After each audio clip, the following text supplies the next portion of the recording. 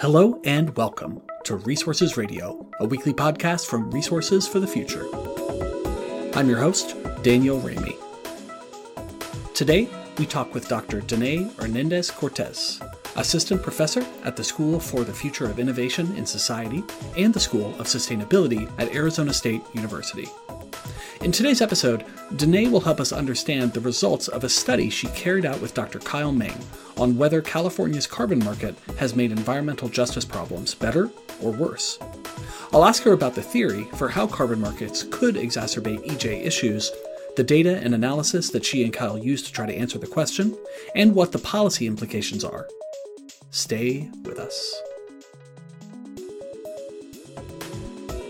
Danae Hernández-Cortés from Arizona State University. Welcome to Resources Radio. Thank you so much for having me. So, Danae, today we are going to talk about a really fascinating paper that you've published with Kyle Meng from University of California, Santa Barbara, who's been on the show before. But before we talk about that paper, we always ask our guests how they got interested in energy or environmental topics, either at a young age or later in life. So what kind of inspired you to take this professional route?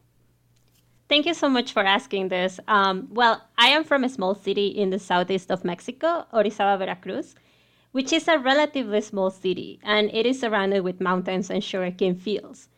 My city is very close to many rural areas, and during high school, I had the opportunity to work together with some of the communities in these rural areas doing some volunteering work.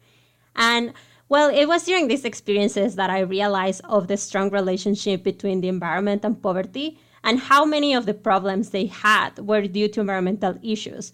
And some of these issues were, say, extreme weather events and lack of water or sanitation infrastructure. So I became very interested in trying to understand why these issues were so interconnected and how we could reduce poverty overall. And well, at that age, it seemed like if I wanted to understand poverty, you had to study economics. So I went to study economics, but really it was during my undergraduate studies where I started to work on environmental economics. And some of the projects I worked on were related to topics of climate change and rural welfare. And then I realized that these type of topics were the ones that I was interested in studying. And I realized that in order to study them well, I wanted to do my PhD. So I went to do my PhD. And that's how I became interested in more environmental economics. Yeah, that's fantastic. And I was just searching as you were talking about your hometown, Orizaba. I didn't realize that the mountain Pico de Orizaba, or the volcano near your home, it's the third tallest in North America. Is that right? Yes, that's correct. Yes. Well, and you're there today, right now. So you're like looking at the mountain as we talk? Exactly. I can send you a picture right when we finish and you'll see the mountain. Yes, please do. And so if you're listening anywhere near a screen, you can take a look at the mountain Pico de Orizaba. It's really beautiful. Okay, so we could talk about your surroundings and I could get jealous for the next 30 minutes, or we could talk about the paper that we've had you on to discuss. And so the paper is called Do Environmental Markets Cause Environmental Injustice? Evidence from California's Carbon Market. Can you get us started with some basic background on the California carbon market and why many folks over the last, let's say, 10 or 15 years have been concerned that the carbon market could actually exacerbate environmental injustice? Yes, of course. Well, it all started in 2006 when California passed the Assembly Bill 32, which created the first economy-wide greenhouse gas target in the U.S. And this required California greenhouse gas emissions to return to a 1990 level by 2020.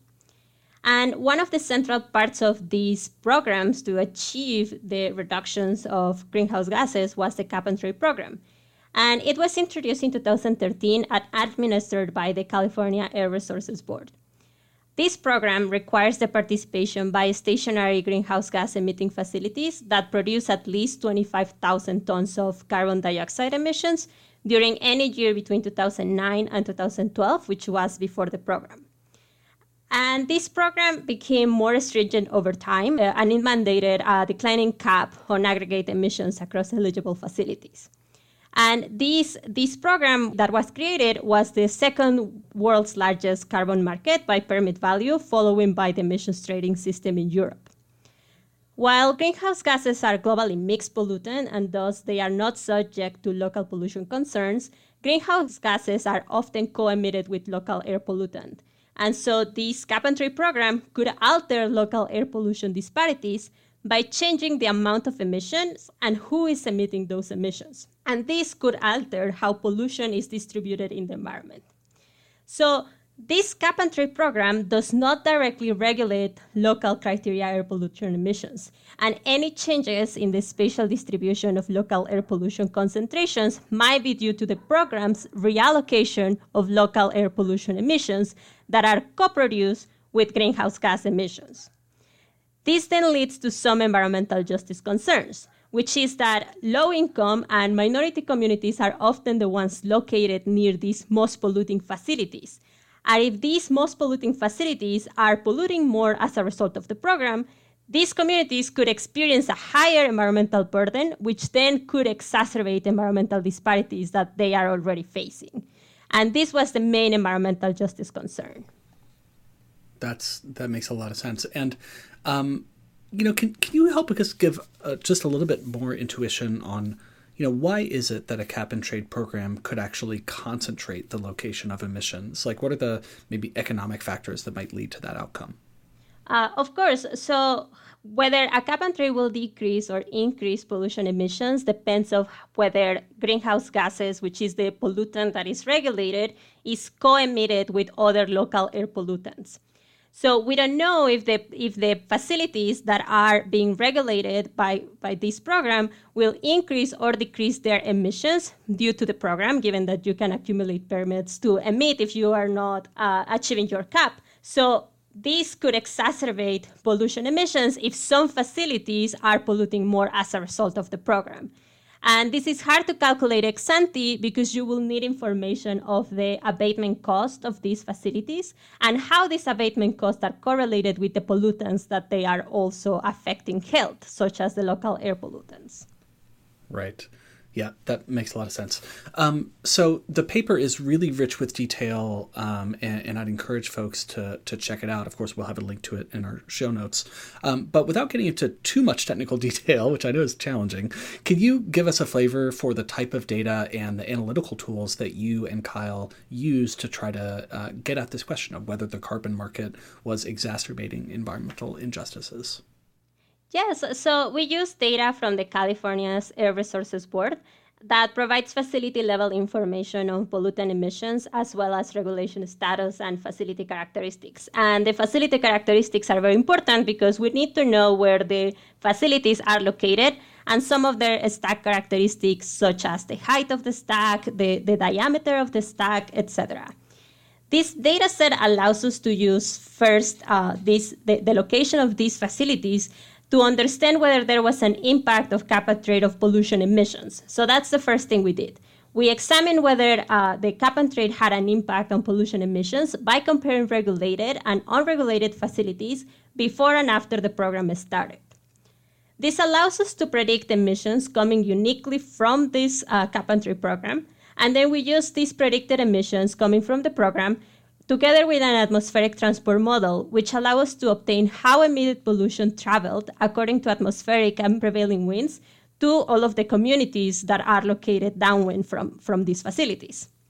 And finally, after we were able to obtain the concentrations of pollutions that were coming from the program and how they were distributed in the environment, we were able to compare the differences in concentrations in disadvantaged communities before and after the cap-and-trade started. So in the paper, you will see that we say the environmental justice gap, and this is a term that we use to compare the concentrations that disadvantaged communities are exposed to compared to non-disadvantaged communities. Great. And that leads to the next kind of obvious question is, how are you defining what is a disadvantaged community and what is not a disadvantaged community in California? And these definitions matter so much as we're seeing with the implementation of the Inflation Reduction Act and in all sorts of other legislation. So can you talk us through, what that means in California to be a, quote, disadvantaged, unquote, community and where geographically those communities are concentrated around the state? Yes, so for our setting, we selected a policy-relevant definition of disadvantaged community And we used the California Senate Bill 535 that passed in 2012. And this requires a portion of the revenue from the auction of cap-and-trade permits to be directed towards benefiting disadvantaged communities. This Senate bill formally defines a disadvantaged community using the Calen-Barre screen, which is a scoring system based on multiple pollution exposure and socioeconomic indicators developed by the California government. In the benchmark analysis, we use the Calen-Barre screen version 1.1, which assigns disadvantaged status at the zip code level and is constructed using pre-2013, so before the program, indicators. This allows us to mitigate concerns that cap-and-trade might directly impact disadvantaged community designations. And specifically, a zip code is considered disadvantaged if it contains all or part of a census tract with a Calen-Barre screen above the top 25th percentile. And these communities are located in several areas of California, particularly in some areas of Los Angeles and the San Joaquin Valley, and some areas near the Bay Area. And of course, there are many definitions, as you just said, about on how to define disadvantaged communities. So as a robustness check, we also use a later version of this Calen-Barre screen, which has the benefit of defining a disadvantaged community at a finer census tract level. So this allows us to more finely define these disadvantaged communities. And we also use other measures of disadvantage or other measures of environmental justice that they have been used before, such as the percentage of people of color that live in those areas before the cap-and-trade started. That's great. And yeah, including those different definitions can be so useful in understanding all the dynamics at play in these communities. So you've given us a really helpful background on the context for the paper and some of the data and analytical tools. Let's get into some of the key results. What results would you like to highlight coming from the paper? Well, first, we find that prior to the program, the gap in greenhouse gas emissions between regulated and unregulated facilities was increasing and at an annual rate of 19 percentage points. However, we find that following the introduction of the program, this trend slowed down. So during 2012 to 2017, the cap-and-trade program reduced emissions annually at a rate of 9% for the case of greenhouse gases and about 5 to 3% for the case of local air pollutants. And this was for the average sample of regulated facility that we used in our study. And second, we find that across the criteria pollutants that we study, which are PM2.5, PM10, NOx, and SOx, the environmental justice gap, which it is the difference in concentrations that disadvantaged communities are exposed to versus non-disadvantaged communities, were widening during 2008 to 2012, which is the period prior to the cap-and-trade program. However, following 2013, after the introduction of the program, the environmental justice gap trend fell. And this drop in the environmental justice gap is sufficiently large that we are able to see that environmental justice gaps were actually narrowing following cap-and-trade program. This meant that disadvantaged communities actually experience a higher reduction of pollution coming from the program than non-disadvantaged communities.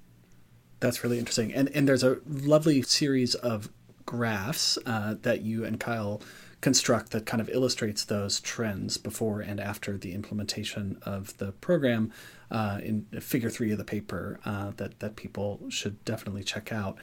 I'm curious, Danae, this result is so interesting, and I'm wondering how it's been received by different stakeholders across the environmental justice advocacy community, research community, and elsewhere.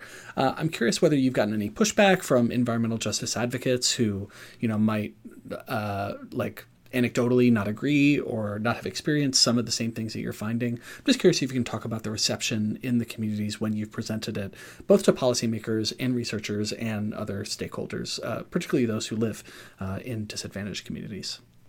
Well, we have presented our paper to several communities and to some other scholars that have been studying this for a very long time. And we find some differences in methodological aspects in terms of some other studies. However, we have been very fortunate to have talked to them and gotten some of their concerns and even changing some of our methods to explore their concerns. So, for example, when we first were presenting this paper, we were only using the zip code definition of disadvantaged community.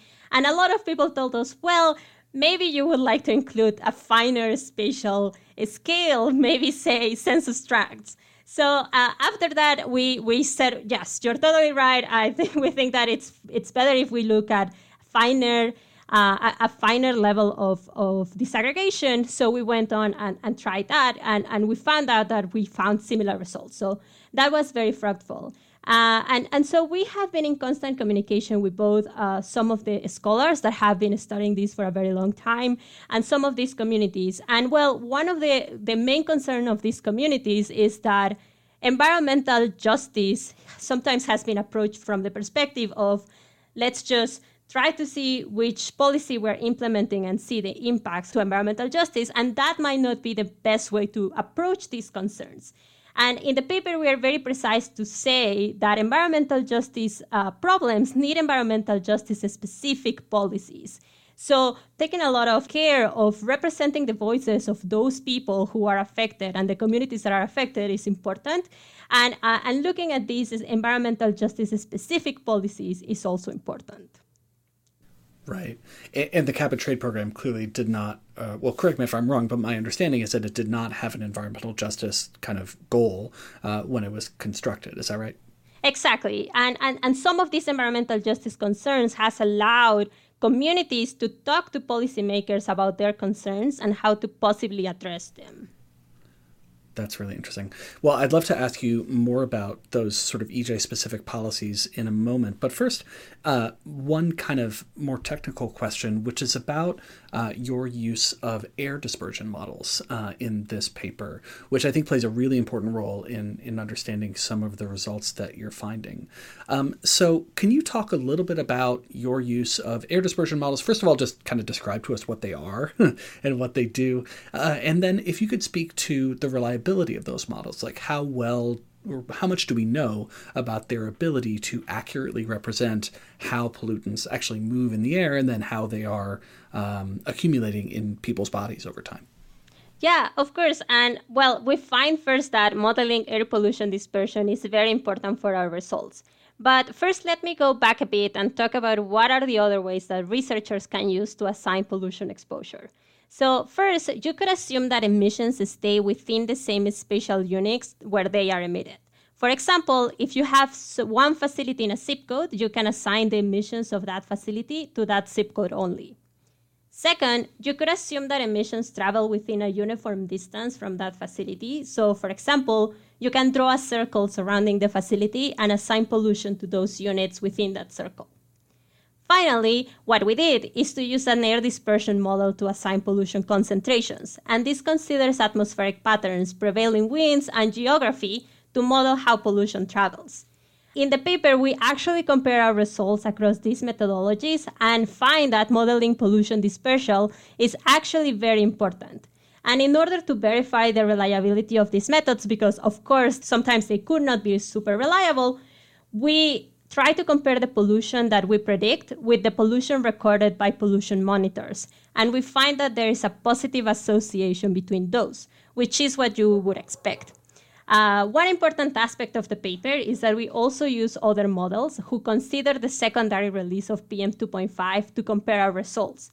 And we at the end find that there are similar results. The results are the same magnitude. So we are comfortable to say that this is a good way of modeling pollution exposure. But again, we also try to compare it to other sources, such as the pollution monitoring network, to make sure that we are correctly modeling pollution. Great. And for listeners who might not be familiar with the sort of secondary creation of PM 2.5, can you just kind of describe what that means and why it matters for public health? Yeah, of course. So basically, we have some primary emitters of pollution. So for example, we have that some facilities might emit some pollutants directly, such as SOx or NOx or PM 2.5 even. However, some of these pollutants then create chemical reactions in the atmosphere that can create other pollutants. So, for example, ozone or PM2.5. In our case, we cannot measure ozone, but we can measure secondary release of PM2.5 using an atmospheric transport model developed by Chris Tassom and his co-authors, who is able to capture these complex interactions in the environment. Fascinating. So essentially, nitrogen oxides or sulfur oxides will be released from some sort of point source, and they'll go up into the atmosphere, and the model will predict how and when they break down into PM2.5 and then how that PM2.5 is distributed. Is that about right? Exactly. Really fascinating. So one other question, or I guess the next two questions I'd like to ask are both about policy. The first one is one I alluded to a moment ago, which is about sort of environmental justice specific policies in California. Do you have any insight into the types of policies that the state is pursuing to provide more kind of directly targeted EJ policies that reduce the pollution gap that you're measuring in this paper?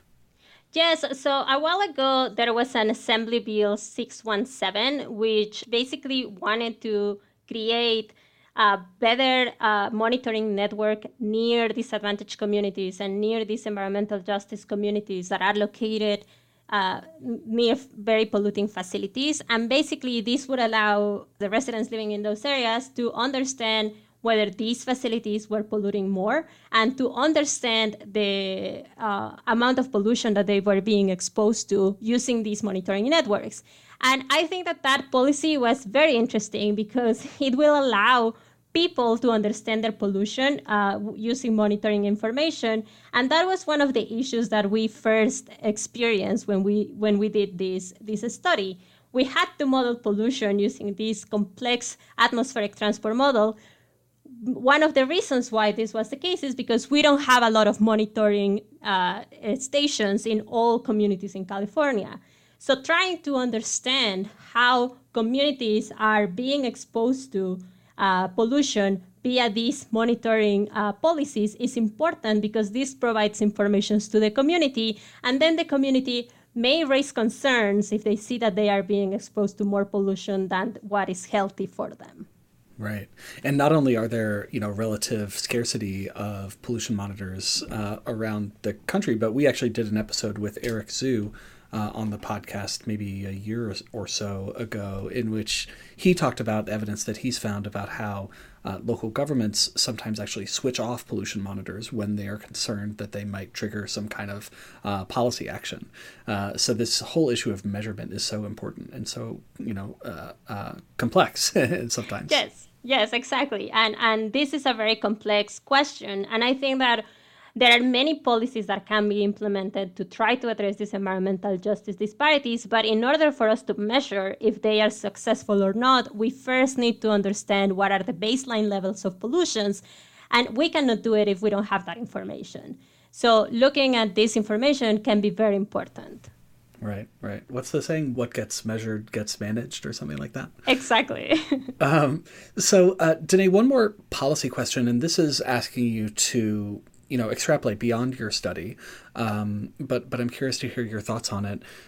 So you and Kyle's paper, it's focused on California. It's exclusively about California. But I'm curious whether you have any thoughts as to whether these results that cap and trade has reduced the environmental justice gap might be likely to hold in other jurisdictions where there is carbon pricing, such as Europe or the northeastern U.S. or even China or other parts of the world that are implementing these programs. So can you speak to that issue of whether these results might be relevant for other parts of the country and other parts of the world? This is a great question. Whether cap and trade reduce or increase environmental disparities depend on several factors. So, for example, when you evaluate a greenhouse gas cap and trade program, the environmental justice gap effect depends on whether greenhouse gases and local air pollutants are co-produced. Second, in practice, it is very important to be aware of the spatial relationship between polluting facilities, their marginal abatement costs, as we mentioned before, and where disadvantaged communities are located with respect of these facilities, whether they are downwind or not. Now, these characteristics can be very different in different settings. However, our results might point out to some explanations that can help generalize. So, for example, first we show that in the case of the cap-and-trade program, among the facilities we study, cap-and-trade reduced greenhouse gases and local air pollutants. Second, we find that disadvantaged communities, on average, live in areas that are more polluted or that are located downstream of big polluters before the program began. And third, we find that accounting for heterogeneity in emissions results in a higher effect, which suggests that areas located near the most polluting facilities actually might experience a higher decrease of pollution.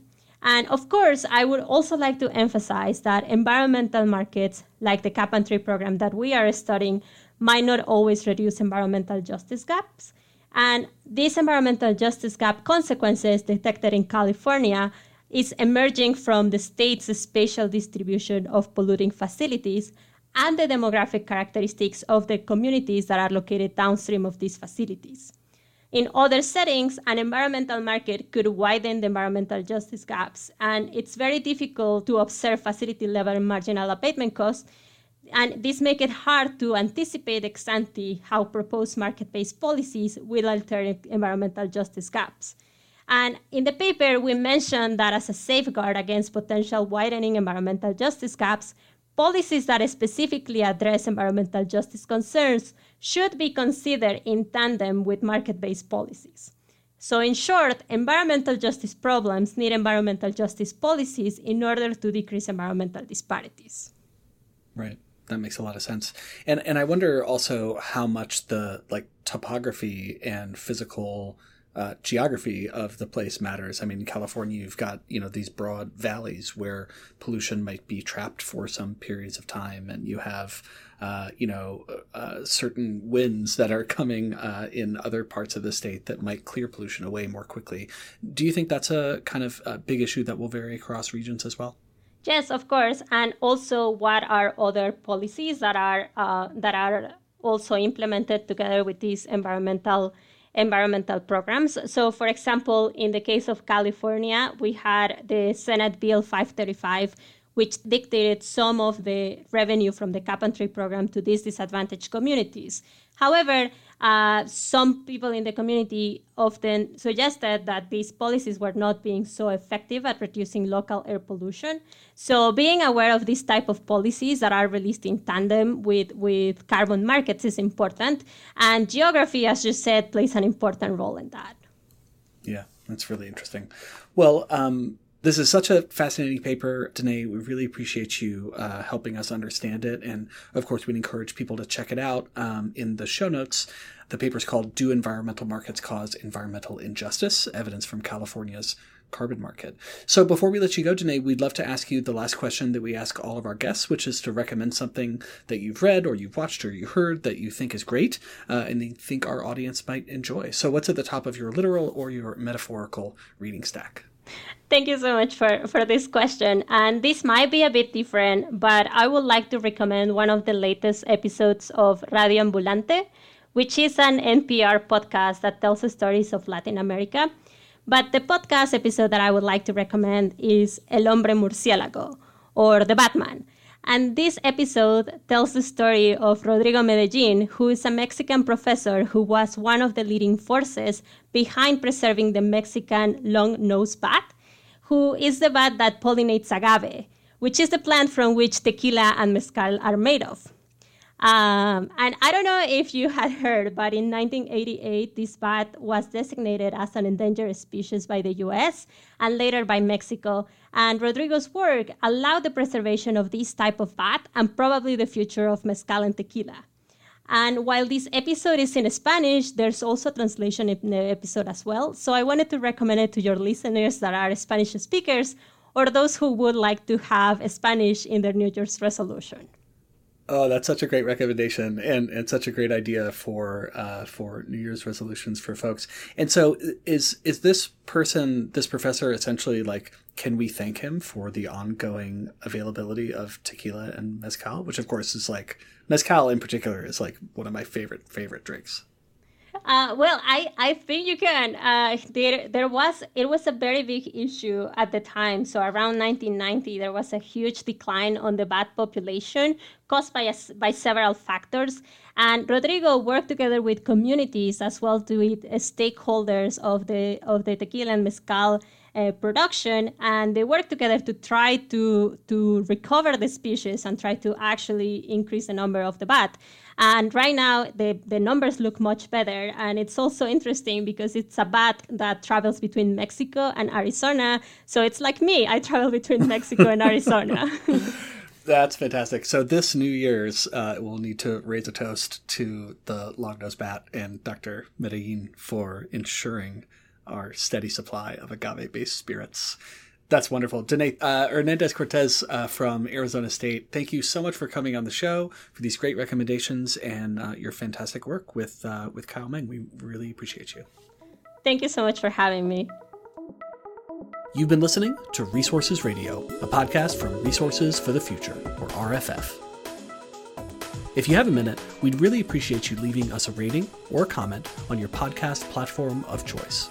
Also, feel free to send us your suggestions for future episodes. This podcast is made possible with the generous financial support of our listeners. You can help us continue producing these kinds of discussions on the topics that you care about by making a donation to Resources for the Future online at rff.org/donate. RFF is an independent, nonprofit research institution in Washington, D.C. Our mission is to improve environmental, energy, and natural resource decisions through impartial economic research and policy engagement. The views expressed on this podcast are solely those of the podcast guests and may differ from those of RFF experts, its officers, or its directors. RFF does not take positions on specific legislative proposals. Resources Radio is produced by Elizabeth Wasson, with music by me, Daniel Ramey. Join us next week for another episode.